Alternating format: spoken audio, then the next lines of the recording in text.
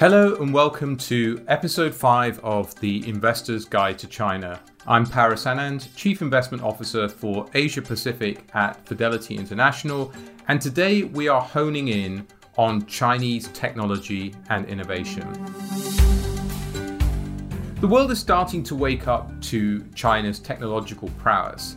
It wasn't so long ago that the country was regarded just as a manufacturer of finished goods, and certainly when it came to technology, as an imitator rather than an innovator. But visit Shanghai today and most of your day-to-day activity will be performed digitally, whether you're ordering your groceries, paying your bills, communicating with friends and families, all online activities that we have been getting used to during lockdown, but which for Chinese urbanites has long been a way of life.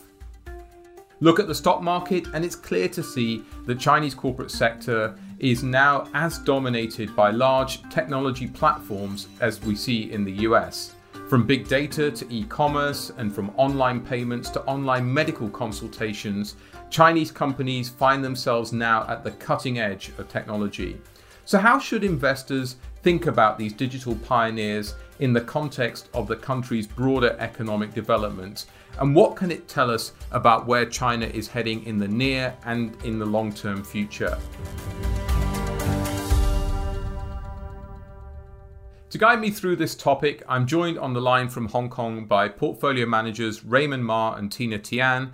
And on the phone from London, we have senior technology analyst Johnny Tseng. Welcome to you all. Hello. Tina, let me come to you first. Chinese internet companies have obviously been a key focus of yours, but put simply, what differentiates the way that they operate compared to global peers? Sure.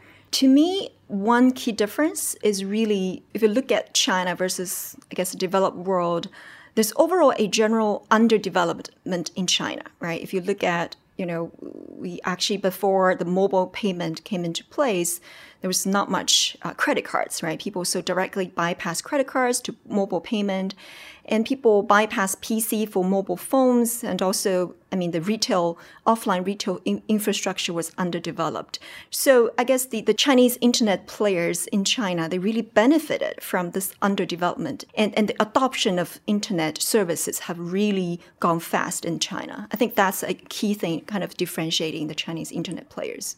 So that's really interesting that they've been able to enter services and spaces that some of their global peers haven't. Raymond, you're an expert on some of the bigger themes that we see in technology, whether that's automation, big data, cloud computing. Very briefly, where do you see China developing some of its strongest capabilities? Yeah, I think in this period, there will be big data. In my view, if we look at China's journey of data, the first period is personal digital space. And the second phase is the public space. In China, the public space digitalization, in my view, is much well developed compared to the developed world right now. And the third phase, which thanks to 5G, it will be industrialization when manufacturing industries, they all use the data and to produce automatically. Thanks, Raymond. And obviously there are a lot of topics which we're going to dive into in more detail as we go through the episode. But where I really want to start our conversation today is really around this shift, this repositioning of China. I guess from certainly being perceived as a laggard globally to now potentially looking at as a leader from a technology perspective. And Johnny, maybe turning to you, I'm really interested in this whole concept of this relationship between innovation and the perception of China as an innovator and really how we look at it with respect to its international reputation. This shouldn't just be seen as a technology race. This is a race between nation states, between China and the US, China and the West. And the roots of this actually lie back in the 19th century because China, having been for thousands of years the technology leader, these guys invented gunpowder, printing, compasses, paper. In the 19th century, they lost out big time to Western powers and colonization. They lost the Opium Wars to Britain, which had an army, a 20th of their size, because Britain had better technology. Britain had advanced weaponry. Britain had steam-powered ironclad battleships, and China didn't. And so for China, they went from being the leader to the laggard. That situation persisted for more than 100 years, the kind of century of national humiliation. And now we come to the 21st century, and for China, they see the opportunity to become the leader again. And to use not only their material resources, but to drive the intellectual property and engineering prowess to start to become the country which influences the world in 5G, in big data, in artificial intelligence. And I think from my point of view, as a technology analyst, the battlefield I see this today most clearly is in 5G. The kind of story of the last 10 years has been America won the race to the smartphone, America won the race to 4G, and the world was built on American standards, iPhone, Google, Android. China is determined now with national champions such as Huawei to make sure they lead on the road to 5G. And you see Huawei, having originally started off as a laggard, make some of the best handsets and the most sophisticated 5G base stations. And then this plays into the world of politics because you see this very clearly that when countries have to decide whether to let Huawei build their 5G networks, it becomes a choice of whether to let Donald Trump or Xi Jinping be your friend. So in the UK at the moment, we're having a debate, should Huawei be allowed to build our 5G networks? And does Britain want to have a free trade deal with America? Those are mutually incompatible alternatives. In Italy, you see they've kind of openly signed an agreement to let Huawei come into their 5G networks. And that is a public affirmation of who their friends are in the world. And Tina, if I can sort of bring you a little bit back to one of the things that you touched on, you talked about how there are certain services that the technology companies in China are able to offer because of the broader immaturity of the economy. Can you just give us a sense of how comprehensive are the services that some of the internet platforms are able to deliver? In China, there are two super apps. So we have WeChat and Alipay. So basically, if you think about one person for the whole day, all the requests, all the daily necessities can all be met by just staying within that super app. Be it chatting with your friends, shopping, paying your utilities, booking tickets, reserving tables, and even purchasing mutual funds, all can be completed within that one super app.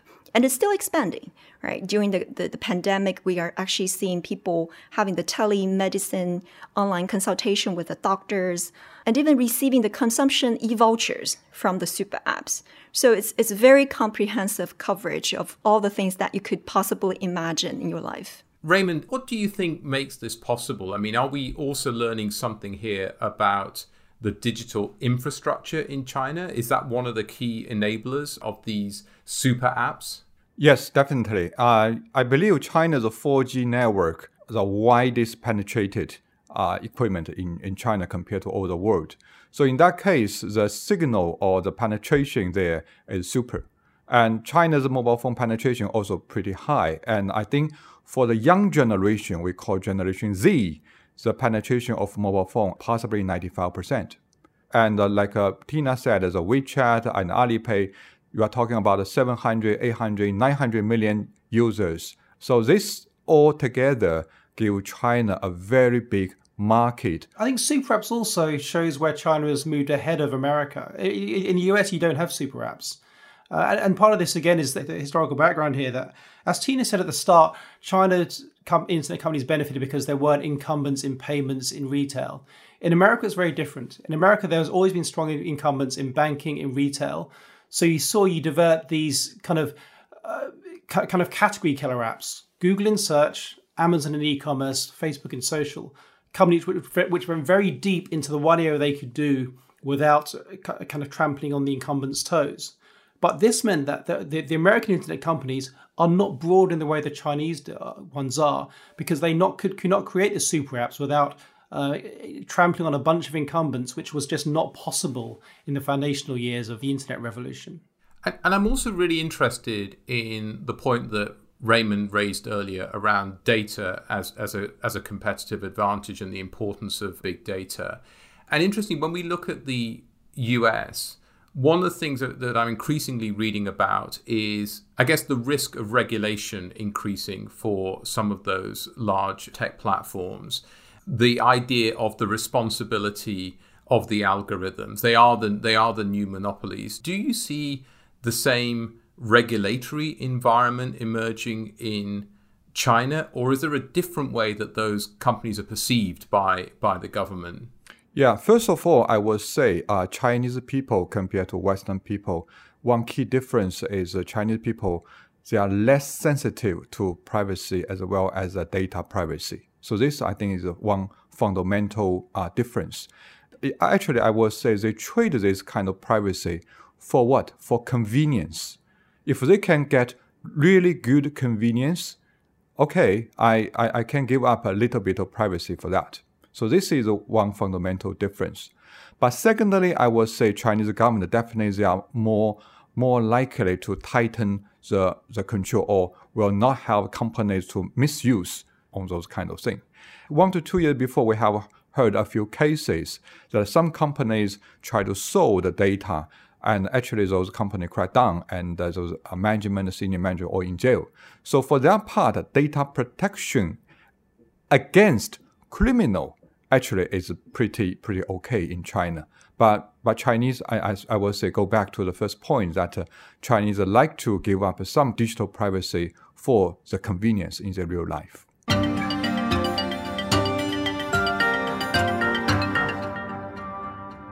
Tina, I just want to get a sense from you as to how big an impact do you think that the pandemic has had on internet companies, e-commerce, the digital environment more broadly? So I guess, a few structural changes I'm observing from this whole pandemic. One is really we are seeing increasing online presence for a lot of offline merchants and service providers. And we are actually, during the pandemic, we're seeing new use cases whereby, we see a lot of live streaming e-commerce, right? So the offline merchants are really shifting from in-store to online via live streaming, interacting with the consumers. And we're seeing, brands really building their online presence, not just via the e-commerce platform, also via WeChat, which is a more direct engagement with the customers. Secondly, we should see an acceleration in the digitalization of the businesses. So think about automation or the business using software, SaaS, all these tools to really optimize their process to improve efficiency. Before the pandemic, people kind of had this inertia, right? You don't have the social distancing of these bottlenecks, but now it becomes more natural for a lot of business to really pull forward that digitalization. And thirdly, I would say naturally, because of the social distancing, people are spending a lot more online. It's not a temporary boost of the online time spent. We actually see people, not just time spent, also in terms of the user base, the kind of people that, the online entertainment are attracting is actually broader than what we are seeing before the pandemic. And Johnny, we talked about how this offline to online, or what we call O2O transition, was already kind of well ingrained in China. So what again, from your perspective, what additional are we seeing in terms of that transition? Consumer activity was already switching from offline to online in areas mainly which went through your smartphones. So watching videos, sending messages, social media, simple stuff. What COVID does, and particularly the lockdown does, is bring a bunch of activity which didn't take place in the smartphone into the online world. So things like exercise, doing physical exercise, doing exercise videos, using exercise equipment. Things like meetings, in-person meetings are clearly not happening, and everybody is using video conferencing platforms to do that instead. And obviously, one of the key things that we're looking at really is also the provision of healthcare and health services digitally. And to hear a little bit more about China's healthcare sector and how some of the associated technology has been deployed to manage coronavirus and how the pandemic might change that industry in the long term, our Asia editor Neil Goff caught up with investment analyst Yuanlin Lang to discuss. Yuanlin, you cover the healthcare sector in China, is that right? Yes. What have you been seeing kind of throughout this outbreak in terms of how is the sector adapting and reacting to manage the virus? Yeah, we've seen tremendous efforts actually from many companies who want to help to develop therapeutics or vaccines as fast as possible. For example, for the vaccine development, in China right now we have 3 companies entered into human trials, and then many companies in preclinical trials now. And we also see companies joining hands with academics to help to develop the vaccine as fast as possible. And I've had a conversation with the most advanced company, and then they have done the phase 1. The enrollment has been very, very fast. There's a lot of volunteers, and also they started phase 2 for now, and then they probably will announce results in May or in June. So that's already very, very fast considering with the traditional vaccine development. Interesting. So 3 companies already doing human trials, so that's pretty far along. Yes. And that's for the vaccine. But what about in terms of other general treatments, right, or even kind of like more basic testing? Right. A lack of test kits was a big problem early on. Yeah. How have the sector been able to address that? China had some bottleneck at the initial stage of the outbreak. There was not enough tests approved, and then there are not enough manpower to be able to conduct the tests. But then the authorities has been accelerating the approval, and then the capacity ramping up quickly as well. So the bottleneck has been solved just in 1 week or 2 weeks. We've already reached a very abundant supply for the testing. Is there also overseas demand? I mean, are they exporting test kits or even like surgical masks and basic? Yes, things like this, China has been exporting a lot. As you mentioned, PPE, like the protective gear, and then surgical masks, as well as diagnostic testing. We've seen antibody testing exported and PCR testing exported.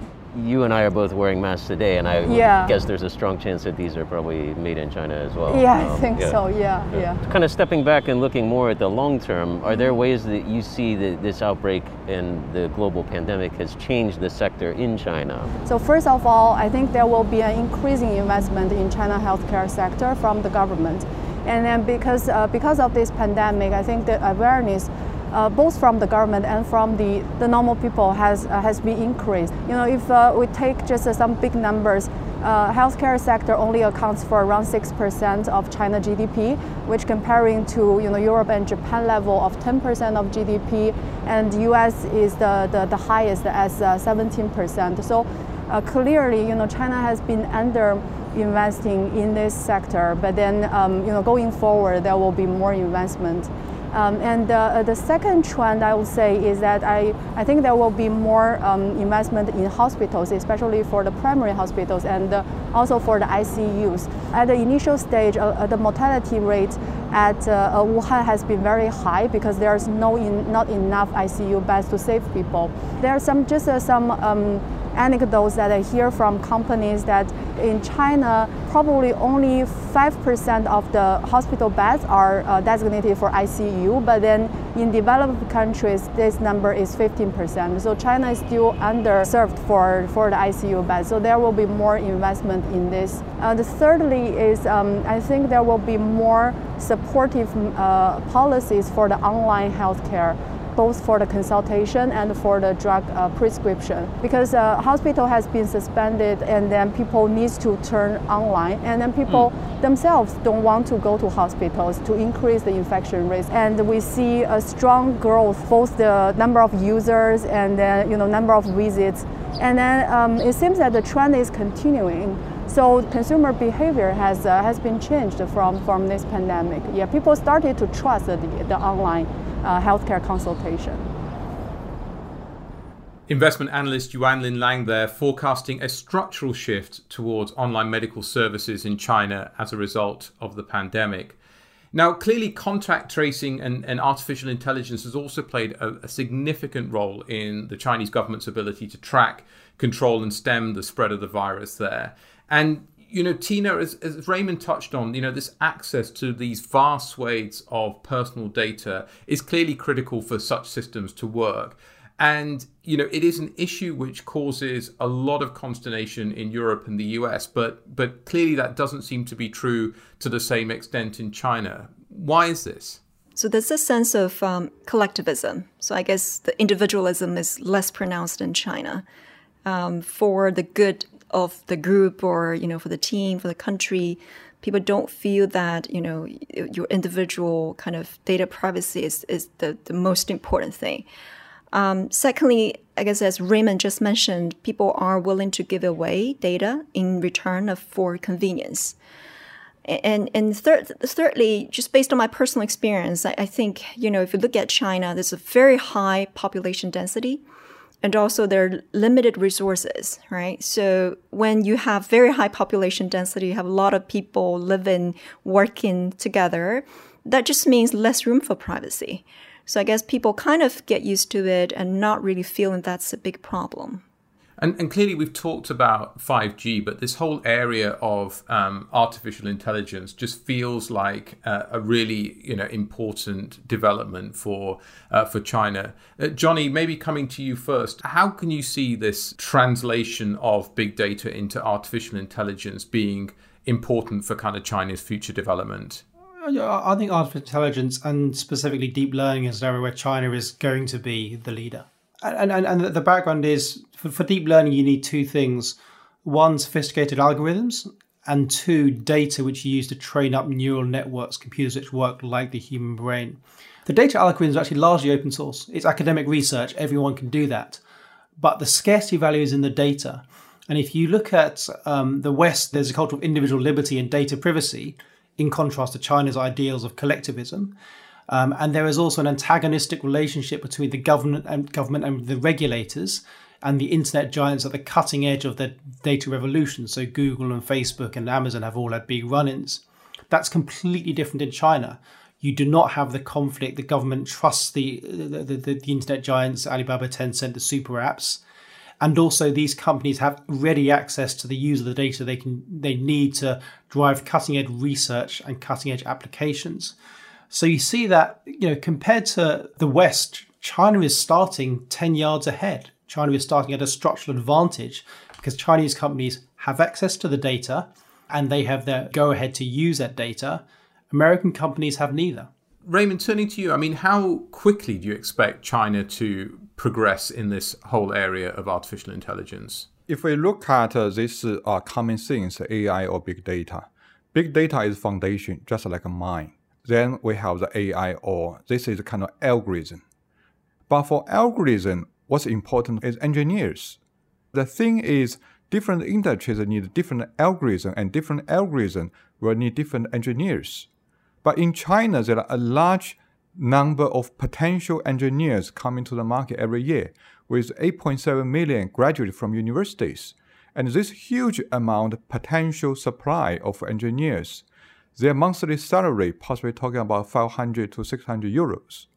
This compared to the Western standard is cheap resources.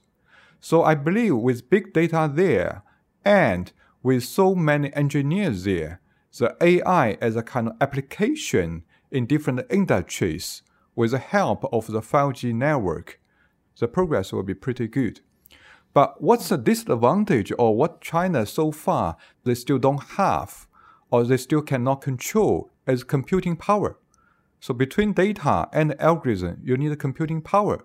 And this computing power is the area that China is still weak on. So one of the things that I think is also really interesting when it comes to thinking about China and its use of artificial intelligence is that this is an economy which historically has been based on activities which rely on the provision of relatively low-cost labor. But we're today in a position where you have those labor costs rising, you've got Chinese population aging.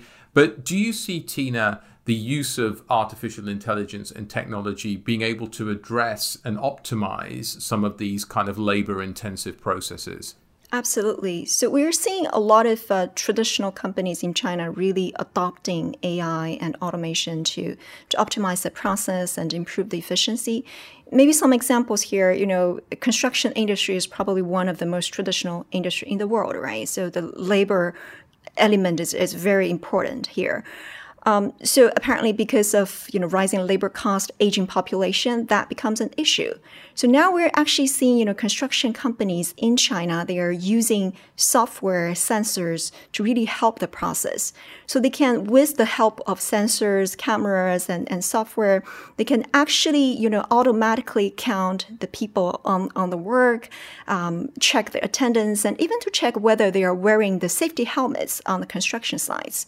And they can count the rebar, the cement automatically, which has to be done by people in the past, right? Some other examples could be, for online education. So we have a lot of kids having the learning from online. And you have the camera, which is a smart camera, which can actually analyze the kids' expression. Right, whether the kids are confused, they don't understand certain problem sets, you need some extra explanation. So that really improves the efficiency of learning.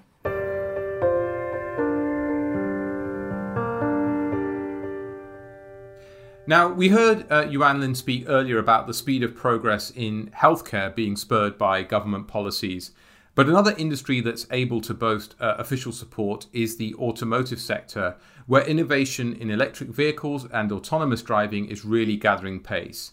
Investment Director Catherine Young spoke on the phone to Fidelity's China Autos analyst Sherry Chin to ask her about the country's advances in that sector. The auto segment in China certainly was impacted by the lockdown. But as we spoke to management teams, some were talking about the fact that we could still see consumers buy. So the notion of pent-up demand after restrictions were eased, not to mention key beneficiaries of the segment relating to their strong brands. Now, Sherry, one such name does spring to mind, and I imagine it's the same name that you're thinking about. Can you tell me a little bit about Tesla, please?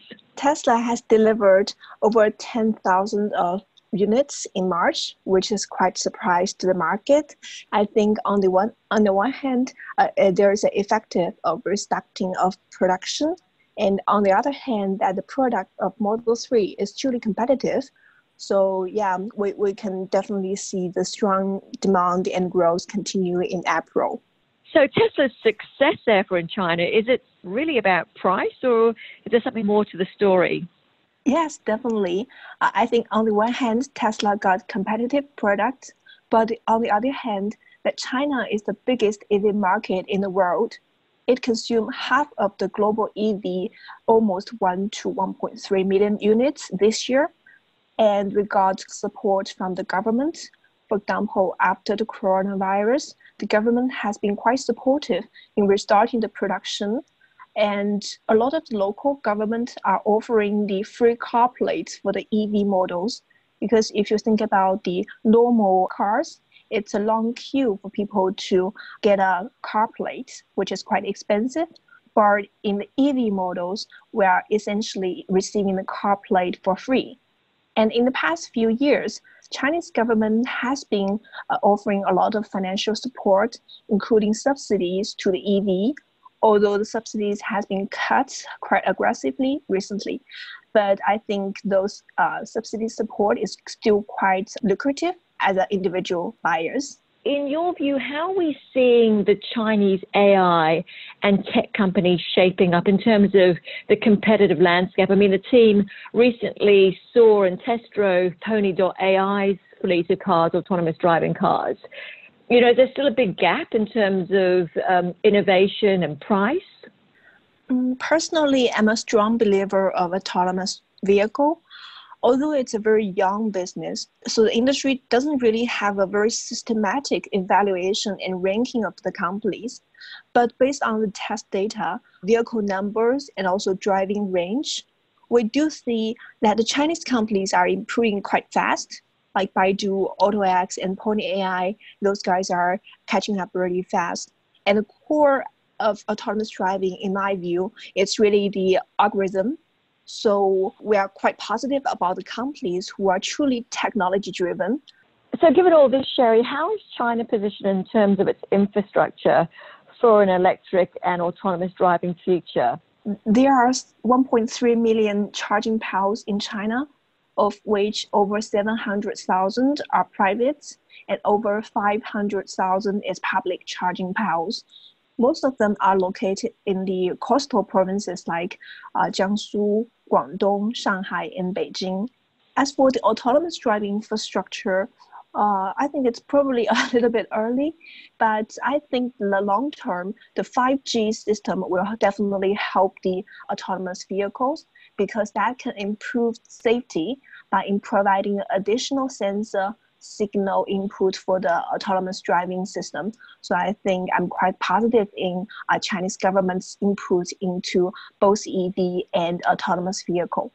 And one more thing I want to mention is that the Chinese consumers are more open to try new things, especially the technology area. For example, the online shopping, O2O, and live stream, those are quite popular in China. I think it's a great environment to encourage innovation among the autos and other electronics consumer goods. Catherine Young there talking to Sherry Chin. So China might not be the leader in autonomous driving, but it could be the first place in the world where the technology is used at scale. The ability to mandate overnight what happens on the roads, as well as having a sizable population, which, as Sherry points out, is comfortable with testing new technologies, makes a big difference. Raymond, can you give us a sense of that scale? Yeah, China's EV sales right now is one of the highest in the world. So potentially this growth of EV will be huge, talking about the millions per year. But the positive thing is for the autonomous driving, especially in Guangzhou, the government is pretty much supportive on this. They designate a certain area for the autonomous driving test. The progress also pretty fast. And the potential is pretty high. I just want to add, I think for autonomous driving, it plays to China's strengths in the chip-making industry as well. Raymond touched on before that China doesn't have as strong compute general purpose chips, but they're very good at building very specific AI chips for one particular task. And building chips for autonomous driving is a perfect example of this, which plays to all of China's strengths. They have all the data, they have inexpensive design engineers, and they have the regulatory go-ahead to build and use these chips in the field.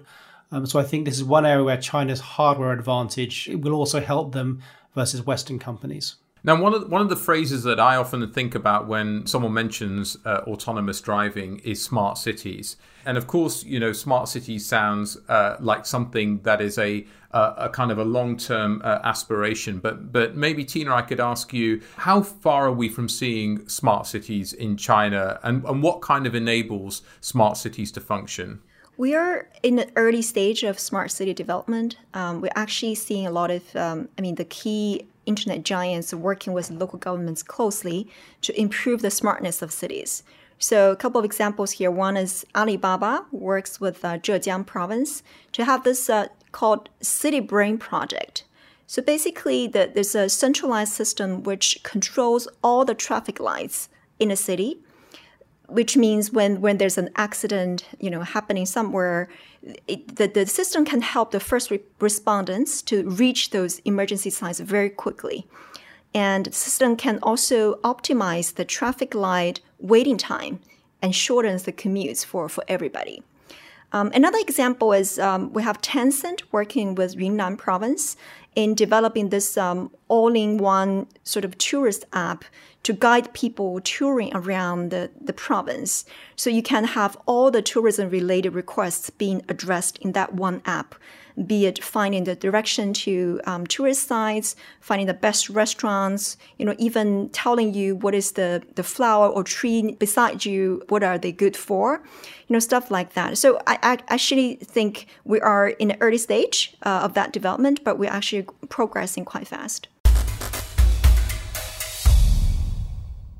We've talked a lot about the technological developments in China. We've talked about it a lot in the context of the Chinese economy. But a subject that I'm really interested in, and you'll have to forgive me because I'm always thinking like as an investor, is what is the scope for Chinese technology businesses and Chinese technology leadership to play a role on the global stage? If I look at sort of what has been, coming back to Johnny's comments at the beginning, as we have seen technology leaders in history playing those important roles globally, whether we think about US or, in more recent decades, about Japan, what's the opportunity that China has to play a role internationally when it comes to technology? Raymond, happy to start with you.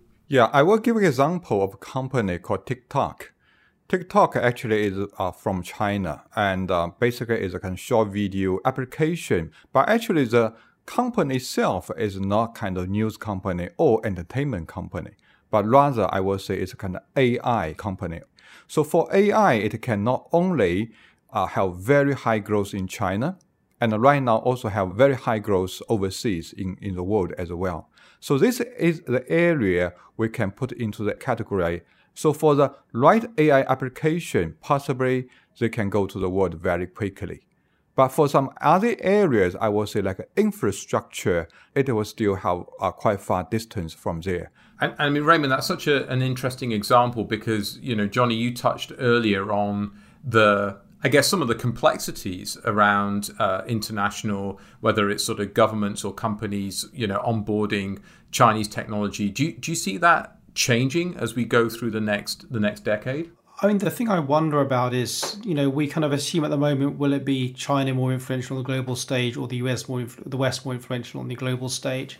If we take the deglobalization we've seen to the logical extreme, could we actually have more separate and more parallel technology ecosystems over the next 10 years? So at the moment, you cross the border in China, your phone works. What if 5G or 6G phones there's China 6G and there's Western 6G? There's China processors and Western processors. There's China internets and Western internets. And I kind of feel we've had the benefit of globalization and a common infrastructure for the last 10 years. If we have more separate and parallel infrastructures, that will mean the overall pie is smaller, but within the two ecosystems you could probably do more powerful and radical things which you couldn't do in a global structure, which may grow certain areas. So that's the question I'm kind of pondering over, is that how much do we see separate ecosystems and separate technology platforms and separate technology standards, and ultimately more separate technology companies and profit pools versus the global pools we see at the moment? That's an excellent point. Maybe, Tina, just to finish with you, I mean, outside of TikTok, if you had to sort of think about brands that could be internationally recognizable 3-5 years from now, what else could people be becoming aware of as global investors? Yeah, so a few examples I can think of as one is Tencent's games. So actually, Tencent is the biggest game developer in China. And different from the rest of the world, in China, the mobile games have been really popular. And actually, we are seeing this shift globally from sort of PC console games to mobile games. So Tencent actually benefits from this shift, whereby they can apply their mobile development capability in helping a lot of global partners to convert the PC IP to mobile games. So we're actually seeing, Tencent working with partners to launch like Call of Duty, PUBG, all those very popular games overseas. Another example I think of is Ant Financial, very strong fintech player in China, and they are applying their payment know-how and capability when they work with a lot of partners in the rest of Asia to develop those kind of digital wallet and to enhance the experience, etc. So it really sounds as if we are, for a number of different reasons, seeing China very much emerge at the forefront of leadership when it comes to cutting edge technologies, whether we think about 5G or artificial intelligence. And there are clearly going to be some of these brands that will be recognized globally, whether that's TikTok or potentially Ant Financial. But I think Johnny makes a really interesting point, which is that perhaps as we kind of look forward, we should think about their existing sort of multiple different sort of technological ecosystems rather than just one single ecosystem. So with that, let me thank my guests today, Raymond Ma and Tina Tian from Hong Kong, and Johnny Tsang for dialing in from London. That was an excellent conversation. Thank you so much indeed for your insights. And let me also extend a thanks to Yuanlin Lang and Sherry Chin. And thank you for listening. If you like what you've heard, then please rate and review us on your podcast app. And if you want to read more of what's been covered today, then please go to our website. The producers today were Seb Morton-Clark and Neil Goff, with production support from Alex Wilcox and Madison Fletcher in London and Tommy Su in Hong Kong. The editor is Richard Edgar. Until next time, from all of us at Fidelity, goodbye.